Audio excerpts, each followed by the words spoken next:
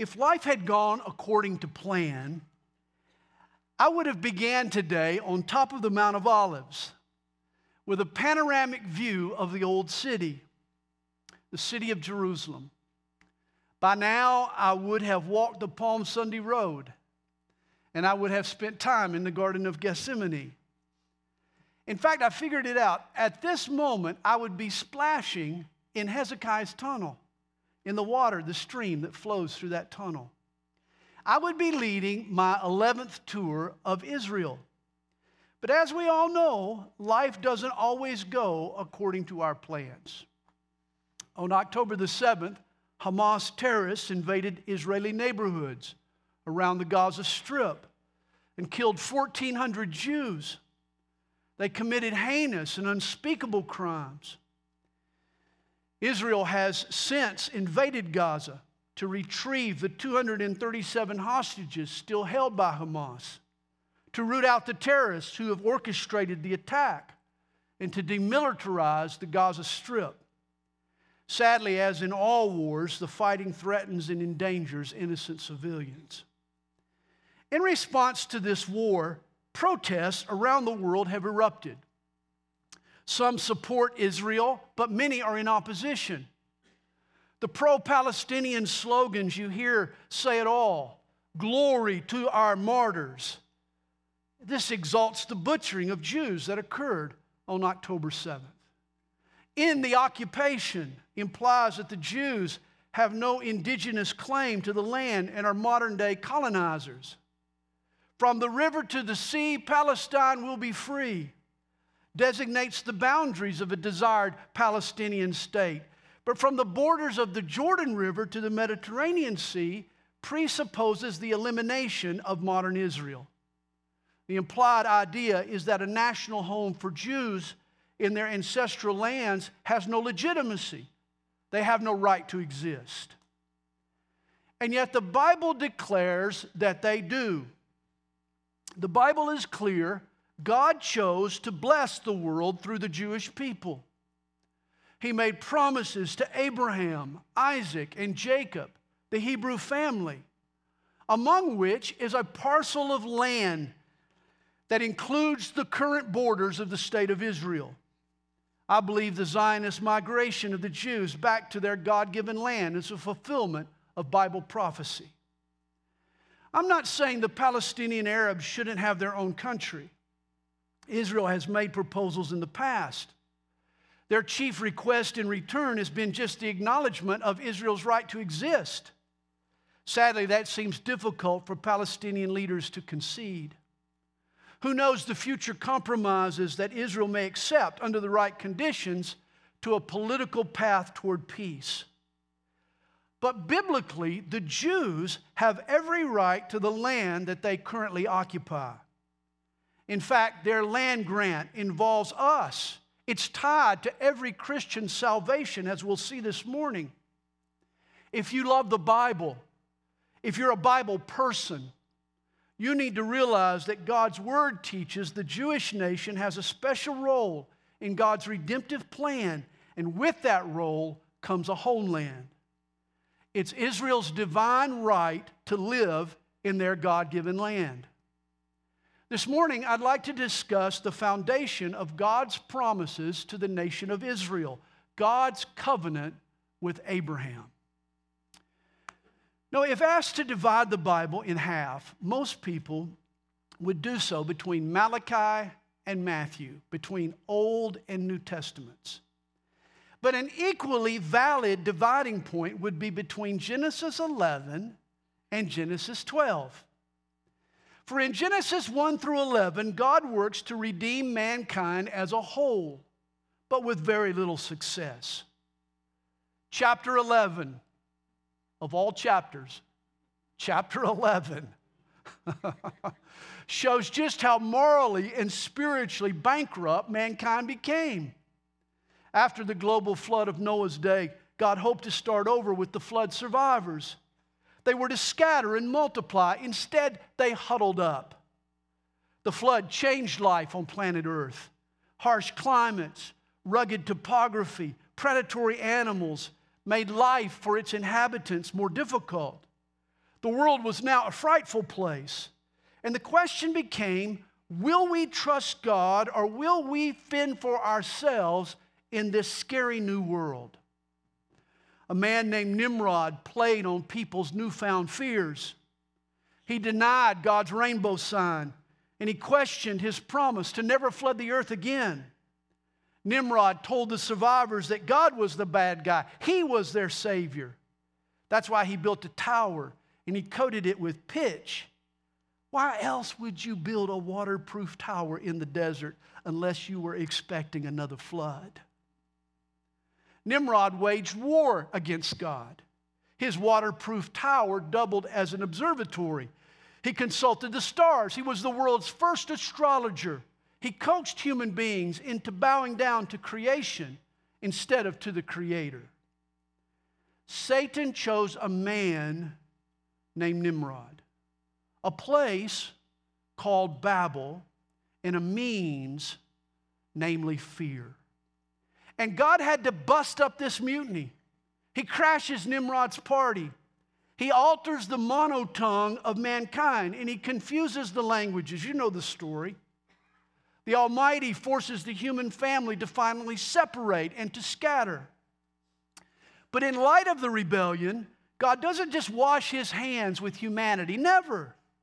God loves us, and he constantly is pursuing a relationship with us. He just employs new tactics, a new strategy now.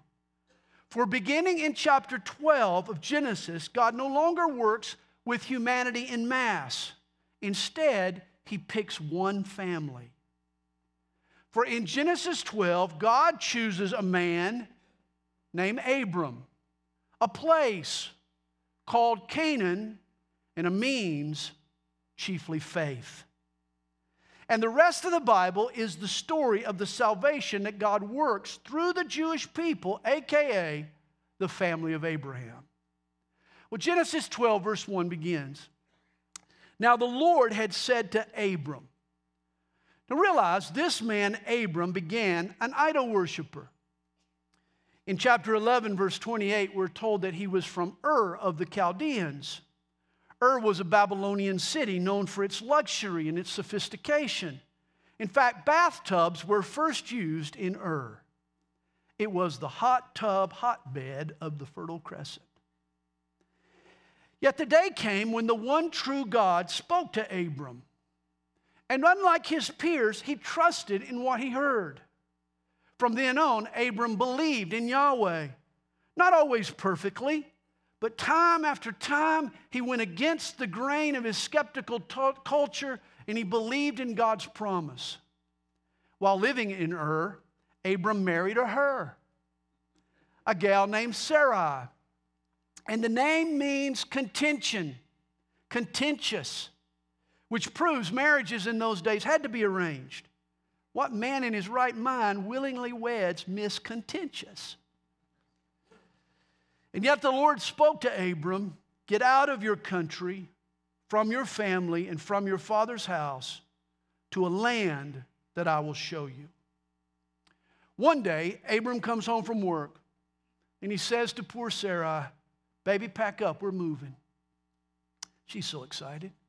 You got a raise. Uptown Ur, here we come. We'll be living in a swimming tennis. Sarah's already thinking about new furniture, trust me. But then she asks him, honey, where are we moving? Oh boy. And she wasn't ready for Abram's answer. He tells her, Sarah, God told us to move. He just didn't tell me where. Recall the meaning of her name. Contentious. Trust me, a heated discussion must have followed. Abram's initial foray in faith was more like a stumble rather than a step.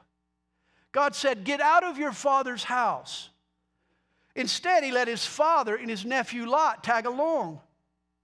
Abram was also told to go to a land God would show him. On his first attempt, he didn't make it that far. Abram moved 600 miles west of Ur, but he stopped 400 miles short of Canaan. In other words, he followed God halfway. And you know, this can happen to us. We can make a move toward God, yet pull up short of all he's asking. We hold on to elements of our old life rather than shake free. We have one foot with the Lord and one foot in the world. See, some people have too much of the world to enjoy God and too much of God to enjoy the world. It was Donald Barnhouse who used to put it. They have enough Christianity to be miserable in a nightclub, but not enough to be happy at a prayer meeting. Rather than relocate to a new land, sometimes we only move upstream. And a partial follower of Jesus is a miserable person. Abram's compromise landed him in Haran. The name means parched. And when we make concessions, when we dilute our commitment to Jesus, we become spiritually parched. We become dry and thirsty. If you're spiritually dehydrated this morning, if you're thirsty for living water, perhaps the problem is you've been following God halfway. Abram didn't fully follow the Lord until his father died. Terah had held him back. So what's the Terah in your life? What needs to die for you to be fully devoted to Jesus? Often faith begins with a funeral. But God also made another promise in his covenant to Abram, verse 2. He says, I will make you a great nation. Now the name Abram means father. But this was an embarrassment to Abram for a long time. He was 75 years old and he was childless. And every time Abram met someone new, he was asked about his kids. I mean, his name invited the question. An old father had to say that he didn't have any kids. Yet here God promises Abram descendants, offspring. You can't sire a great nation without a child. Later in chapter 13, verse 16, God tells Abram, I will make your descendants as the dust of the sea, so that if a man could number the dust of the earth, then your descendants also could be numbered. In Genesis 15, God takes Abram out under a starry sky, a night sky. They gaze up at the stars, and he promises that his descendants will be as the stars in the heavens. Imagine a 75-year-old geezer. He's going to have a family as innumerable as the dust particles on earth and as the stars in the heavens. And then God makes Abram a third promise, verse 2. I will bless you and make your name great, and you shall be a blessing. And ultimately, this blessing becomes our salvation. The Gospels emphasize that Jesus was born of Abraham's lineage. All of the blessings that are in Christ come through God's promised blessing to Abraham. You know, it's interesting. Nimrod had said, let us make a name for ourselves. But he sought greatness apart from God, in rebellion to God. Yet Abram chose to live by faith and follow God, even into the unknown. And as a consequence, God promised to make his name great. At first glance, you might miss the importance of God's covenant with Abram. It is disarmingly simple. And yet Genesis chapters 12, verses 1 through 2 is one of the most strategic passages in all of the Bible. From time to eternity, history turns on the deal that God struck here with Abram, the Abrahamic covenant. Notice again the threefold promise that God makes here to Abram: a chunk of land, a great nation, and an ultimate blessing. Here's the condensed version. 3 simple words: land, nation, blessing. Or an even easier way to remember it: sod, seed, salvation. That's what he promised him. And I hate to belabor the point, but please understand the significance of this agreement. It can't be overstated. The Abrahamic covenant becomes the bedrock of the Bible. The rest of the book, Genesis 12 through Revelation 22, fills in the details of this threefold promise. The Bible is all about the land God gives to Abram, the nation that he births, or the people that he births, and the blessing that comes through his lineage. You grasp those 3 promises and you'll understand the Bible. And notice what else God promises Abram and his offspring in verse 3. God takes an oath. I will bless those who bless you, and I will curse him who curses you. And in you all the families of the earth shall be blessed. Not only does Scripture bear this out, but so does secular history. Nations have prospered and crumbled based on how they treated Abram's family. Egypt declined in power after they enslaved the Hebrews. After Babylon sacked Jerusalem, they were conquered by Persia shortly thereafter. Greece declined after Antiochus desecrated the temple in Jerusalem. Rome persecuted the church and were overrun by barbarians. The Byzantines sunk into the Dark Ages when they started punishing the Jews. Jewish inquisitions is what ended Spain's greatness. Hitler's attempt to exterminate the Jews sealed Germany's defeat. And one of the reasons for the sudden fall of the Soviet Union in my day was its cruel treatment of Jews and its opposition to the state of Israel. And God continues to shed His grace on America because we remain staunch allies of Israel. And if we ever pull that support, mark it down. Judgment will follow. In Genesis 13, verse 14, God wants to give Abram a deeper appreciation of His promise. God wants to make it real and tangible to him. And so He says, lift your eyes now and look from the place where you are. Genesis 13, verse 14. Northward, southward, eastward, and westward. For all the land which you see, I give to you and your descendants forever. Farther than the eye can see. That was the land that God promised Abram. And notice the duration of the promise. All the land which you see, I give to you and your descendants forever. Forever is a long land lease. Thus today and in the future, it doesn't matter what the U.S. or the EU or the UN or the G8 or the OPEC says about Israel's borders. The land God gave Abram belongs to the Jews, for God said so. It is their divine right. At times, Israel may trade land for peace and strike deals with Arabs to share land, but biblically, it belongs to Israel to share. And look at what God tells Abram in chapter 13, verse 17. He says, arise, walk in the land through its length and its width, for I give it to you. Abram's feet need to pound the ground. God wants him to experience firsthand His blessing. And this verse is so important, especially for Christians who today try to spiritualize these promises and say that God's promise of the land was just metaphorical. Oh, Abram's exploits are figurative of our spiritual journey. Just walking through the land is analogous to growing spiritually. I'm sure there are some spiritual parallels between Abram's journey and the Christian life, but don't you dare try to spiritualize away God's promises.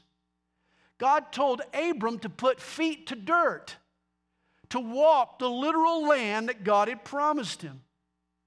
The point is, God's land grant to Abram was a literal parcel, a specific chunk of dirt, a clod of sod, some sod from God. The Abrahamic covenant involves real land to real people. Its heirs are not just spiritual children of Abram, they're the DNA-marked bloodline descendants of Abram. God has literal promises on the books that deal with literal land and historical people. In fact, God even promises Abram literal borders. In Genesis 15, verse 18, God tells Abram, to your descendants I have given this land, from the river of Egypt, that is the Nile, to the great river, the river Euphrates. And in light of today's conflict in Gaza, this is shocking to us. The Palestinian slogan, the river to the sea, means the west bank of the Jordan River. But God's land gift to Abram was from the west bank of the Euphrates River, all the way to Egypt's Nile River. That not only includes the disputed territories, the West Bank and Gaza and the Golan, but a lion's share of what is today Egypt, the Sinai, Lebanon, Jordan, Saudi Arabia, Syria, Iraq, Kuwait. I'm sure Arabs in Egypt are in denial of this, but the land God promised Abram includes denial.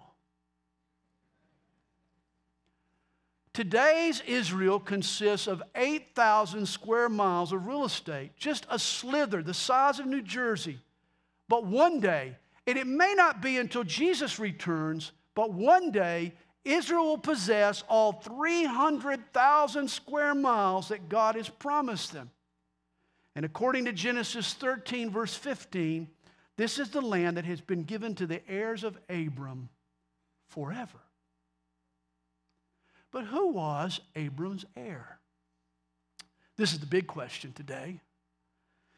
In 2 episodes from his life, clear up any confusion. In Genesis 15, it had been a decade since God first promised Abraham descendants. He's 85 years old now, and he's started to worry. He knows that there's an expiration date on childbearing, that fertility is not forever. Abram suggests that God make his servant Eliezer his heir apparent. But that's not God's plan. In Genesis 15, verse 4, we're told, the word of the Lord came to him saying, this one shall not be your heir, but one who will come from your own body shall be your heir. Abram has been on Social Security now for 20 years. He's no spring chicken. And yet God is going to solve his problem of an heir, not by adoption, nor by in vitro, nor by surrogates. Even before the days of Viagra and Cialis, the old boy is going to sire a son from his own body. And notice Genesis 15, verse 6. Here's a key verse in your Bible. It says of Abram, and he believed in the Lord, and he, the Lord, accounted it to him for righteousness. This is an oft-quoted verse. It appears 4 times in the New Testament. In Romans 4, verse 3, in Romans 4, verse 22, in Galatians 3, verse 6, and in James 2, verse 23. This is the verse that the Apostle Paul uses to prove that we obtain and we maintain a right standing with God, not because of what we do or don't do, but because of our faith in Jesus Christ. Abraham believed, and it was accounted to him for righteousness. All God's blessings are received by faith in faith alone. As Mark Twain once said, heaven goes by favor. If it went by merit, you would stay out and your dog would go in. This is why God bestows his blessing on both the Jew and on you, not because either has earned or deserved it, but because of his amazing grace. And what happens next is one of the most fascinating and monumental events in all of the Scripture. Abram believes God's promise. But again, his faith isn't perfect, so Abram asks for some corroboration. He wants God's signature on the covenant. And God signs all his covenants with blood. So God responds to him in chapter 15, verse 9. He says, bring me a 3-year-old heifer, a 3-year-old female goat, a 3-year-old ram, a turtle dove, and a young pigeon. What in the world is going on? God's starting a petting zoo? Verse 10 says, then Abram brought all these to him and cut them in 2 down the middle and placed each piece opposite the other, but he did not cut the birds in 2. Now, this was how people of antiquity signed their contracts. You and I have heard the expression, cut a deal. Well, in those days, they literally cut a deal. They would slaughter a series of animals. Abram would cut a cross-section of animals from the head to the toe. And then he arranged the animals in the animal house in a corridor. The more important the covenant, the more animals were required. That's why so many are mentioned here. You think a house closing is a hassle. Just imagining entering into this type of an agreement. Well, after the animals were sacrificed, the two parties of the covenant would meet in the middle, between the animal halves, in the corridor between the animal halves, and they would walk arm in arm between the animals as a commitment to their part in the transaction. Note the imagery. They would walk between the same animal, thus becoming one.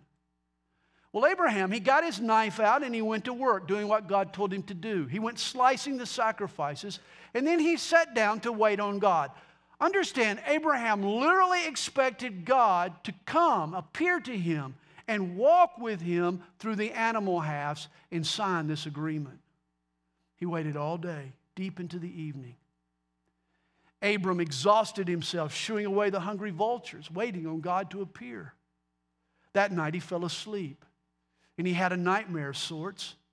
God revealed to him the future of his offspring, their 400 years in bondage, their exodus from Egypt, then how God would use them to judge the evil Amorites when they returned to the land.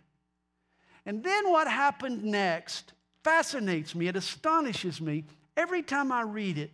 Chapter 15, verse 17 says, "And it came to pass, when the sun went down and it was dark, that behold, there appeared a smoking oven and a burning torch that passed between those pieces." Again, ancient covenants were signed when both partners joined arms and walked through the animal carcasses together. In essence, they would be saying, if I don't fulfill my end of the deal, then I'll be dead meat. Abram was expecting God to appear, to join arms with him, and the two of them to walk through the corridor of blood together. But that's not what happened. God appeared while Abram slept. He came in the form of a burning torch and a smoking censer, as smoke and fire. Later, God will guide Israel through the wilderness with a cloud by day and a fire by night, by smoke and fire. See, here's what happened. God walked through the animal parts without Abram. God did the work all by himself. God made this covenant unilaterally. Perhaps Abram woke up just in time to see God walking through the carcasses. He woke up, he looked on, and he believed. That was his job. And in doing it this way, God established a unilateral covenant. It was a totally one-sided covenant. This was not man's part and God's part. It was all God. God took sole responsibility to complete his promises to Abram. All God expected from Abram was to rest and to look on in faith. And here is the lesson for you and I. Salvation is not a tag team effort. It never has been. It's not up to us to meet God halfway. The blessing of God is not received by Jesus doing half the work and then you, the recipient, doing the other half of the work. No, our covenant of salvation, God does all the work. He takes sole responsibility for earning the blessing, and all we're required to do is to wake up and to look on and to believe.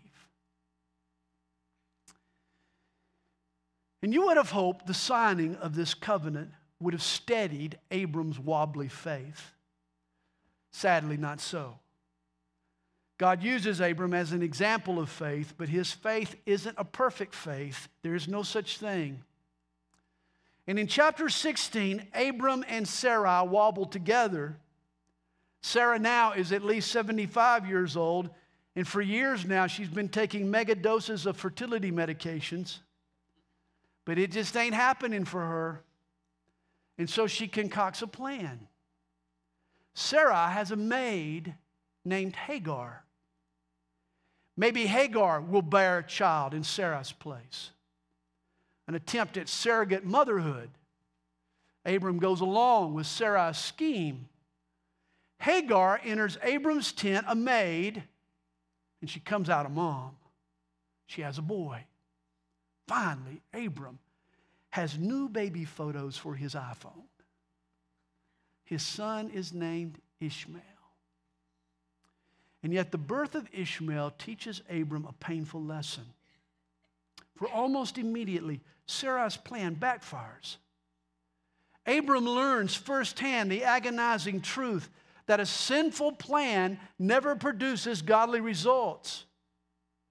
We're told in Genesis 16, verses 4 and 5, when Sarai saw that Hagar had conceived, her mistress became despised in her eyes. Then Sarai said to Abram, "My wrong be upon you." Old contentious is now acting the part again. She blames Abram for her idea. The baby isn't even born yet, and a war erupts. Hagar is haughty. Sarai is jealous. Poor Abram gets caught between two feuding females. And this ancient sibling rivalry is still what victimizes the Middle East to this very day. Ishmael is the father of the Arabs. Isaac is the father of the Jews. And both their progenies are still at each other's throats. The current hostilities between Jews and Arabs are the result of Abram's lack of faith. Remember, try to do God's will your way, and you'll make a mess every time. Yet on the heels of Abram's failure, God prepares him for the miracle birth. The Abrahamic covenant is so significant. God attaches to it a symbol. In Genesis 17, God instructs Abram and his heirs to be circumcised. And to me, this is one of the biggest steps of faith I could imagine. A man 90 years old having a surgical procedure on his privy member? That's some rough stuff, bud. But what this symbol stresses is that the Abrahamic covenant was passed reproductively. The land, nation, blessing was intended for the heirs that came from Abram and Sarai's own body. It's poetic justice that God places the covenant symbol on the fountain of reproduction. In Genesis 17, the two waiting parents receive new names. Abram is 99 years old and freshly circumcised, I might add. To me, that makes him a man of faith. That qualifies him, no doubt. And because of his faith, God gives him a new name, Abraham, or the father of many nations. The name anticipates his son. He goes from father to Big Daddy, Abraham. And God also gives Sarai a new name. She goes from Sarai, or contentious, to Sarah, or princess. When God reaffirms his promise to give a 90-year-old Sarah a son from her own body, Abraham shows his great faith. The Bible says he fell on his face and laughed. I imagine all he could think about was, I've been on Medicare for 45 years. You've got to be kidding. Actually, when God mentions that the time has come for Sarah to have her son, in chapter 17, verse 18, Abraham shouts, "Oh, that Ishmael might live before you." He considers Hagar's boy to be the son, the promised son. But God's reply has profound theological and political ramifications to this very day. For in verse 19 of Genesis 17, God corrects Abraham. Then God said, "No, Sarah, your wife, shall bear you a son, and you shall call his name Isaac. I will establish my covenant with him for an everlasting covenant, and with his descendants after him." And here is the underlying issue in today's Jew and Arab squabble. The heir to the Abrahamic covenant is Isaac, not Ishmael. It's the Jews, not the Arabs. Muhammad was a shepherd merchant who became disillusioned with life in the Arabian city of Mecca. One day he wandered into a cave in the mountains outside the city. And there he had a series of heretical visions that denied the Christian God and his triune nature of Father, Son, and Holy Spirit. Muhammad claimed the only way to please Allah was to surrender to him personally. Muhammad was an upstart prophet who needed religious corroboration for his visions. And so he claimed a connection to Abraham through his son Ishmael. In fact, in the Quran, Muhammad does a rewrite. In at least 16 passages in your Bible, the Bible refers to the God of the land and the covenant as the God of Abraham, Isaac, and Jacob. But the Quran, written 2,000 years later, refers to Allah as the God of Abraham, Ishmael, and Isaac. Muhammad exalted Ishmael, father of the Arabs, over Isaac, father of the Jews. The Quran falsely states that Ishmael was the son who had the miraculous birth. According to Muhammad, Ishmael is later offered by Abraham on the mountaintop. Also, it was Abraham and Ishmael, according to the Quran, who built the Muslim temple in Mecca. The Quran steals the covenant from Isaac and bestows it on Ishmael. Muhammad claimed that Ishmael became the keeper of the true faith and passed it down to him, while Isaac strayed and his descendants, the Jews, lost God's inheritance, according to Muhammad. The Bible teaches that the blessing which comes through the Abrahamic covenant is Jesus, while Islam blasphemously asserts that the blessing of Abraham points to Muhammad. This denies biblical truth. Read through Genesis. Just read it for yourself. And the covenant that God makes with Abraham in chapters 12, 13, 15, 17, and 22 gets repeated to Abraham's son Isaac in chapter 26 and to his grandson Jacob in chapters 28 and 35. The land, nation, blessing covenant is Israel's divine right. Certainly not everything the modern state of Israel does is righteous. And the Arabs aren't always wrong. In fact, God promised to bless and multiply both Jews and Arabs. But the covenant that God made with Abraham, the land, nation, blessing, the seed, sod, and salvation belongs to the descendants of Isaac, not Ishmael. Abraham might have laughed once, but today it's no laughing matter. And not only did Abraham laugh at God's promise, so did Sarah. In Genesis 18, heavenly messengers show up at their tent to reaffirm God's promise of a son. Sarah eavesdrops in on their conversation. In verse 12, we're told, Sarah laughed within herself. That's when the angel replied, "Is anything too hard for the Lord?" And of course, there's not. The proof comes in chapter 21, verse 2. Sarah conceived and bore Abraham a son in his old age at the set time of which God had spoken to him. And Abraham called the name of his son who was born to him, whom Sarah bore to him, Isaac. Did you hear about the cool video games running on Abraham's laptop? Did you hear about this? Isaac was checking them out when a concerned look came over the boy's face. He says, "Dad, I don't think your computer has enough memory to run all these games." Abraham replied, "Son, God will provide the RAM."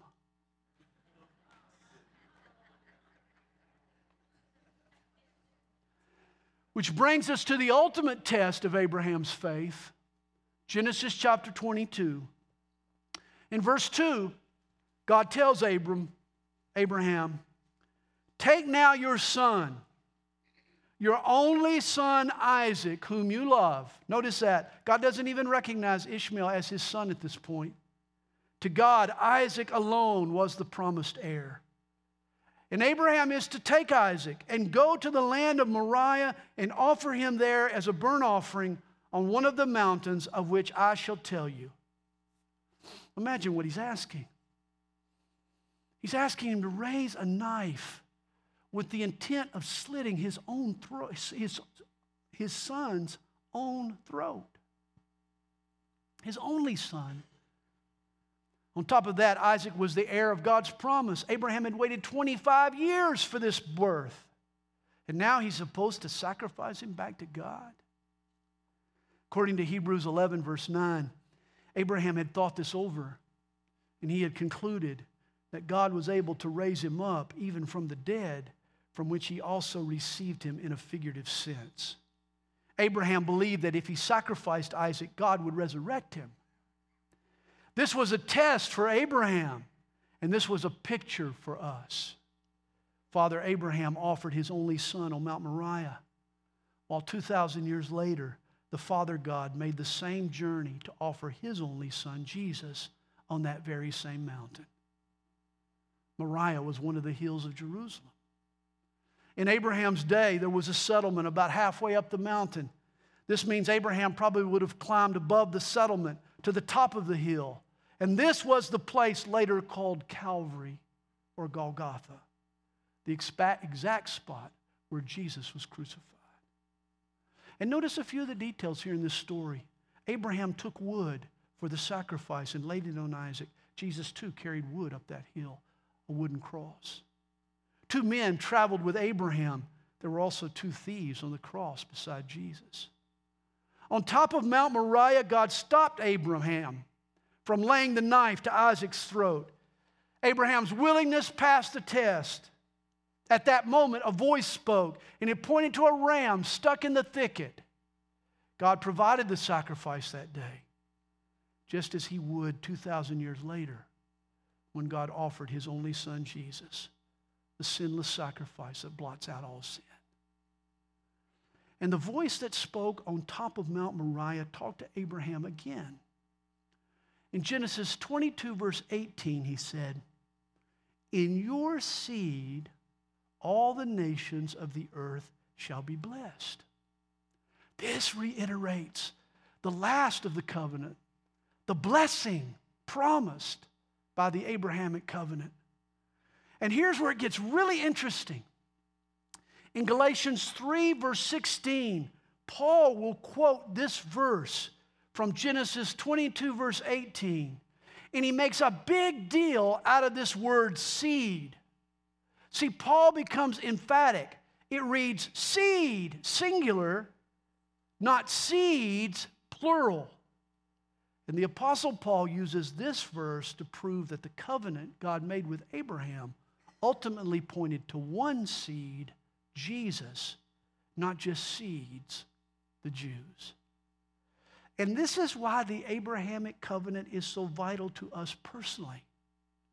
For it not only outlines God's dealings with Israel, the Jewish people, but it clarifies the root of our own salvation, Jesus Christ.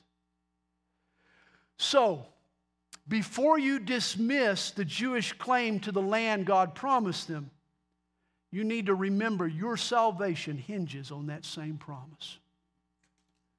The land is tied to a people. The people are tied to a blessing. The blessing is tied to Jesus. And hopefully, prayerfully, Jesus is tied to you. Father, we thank you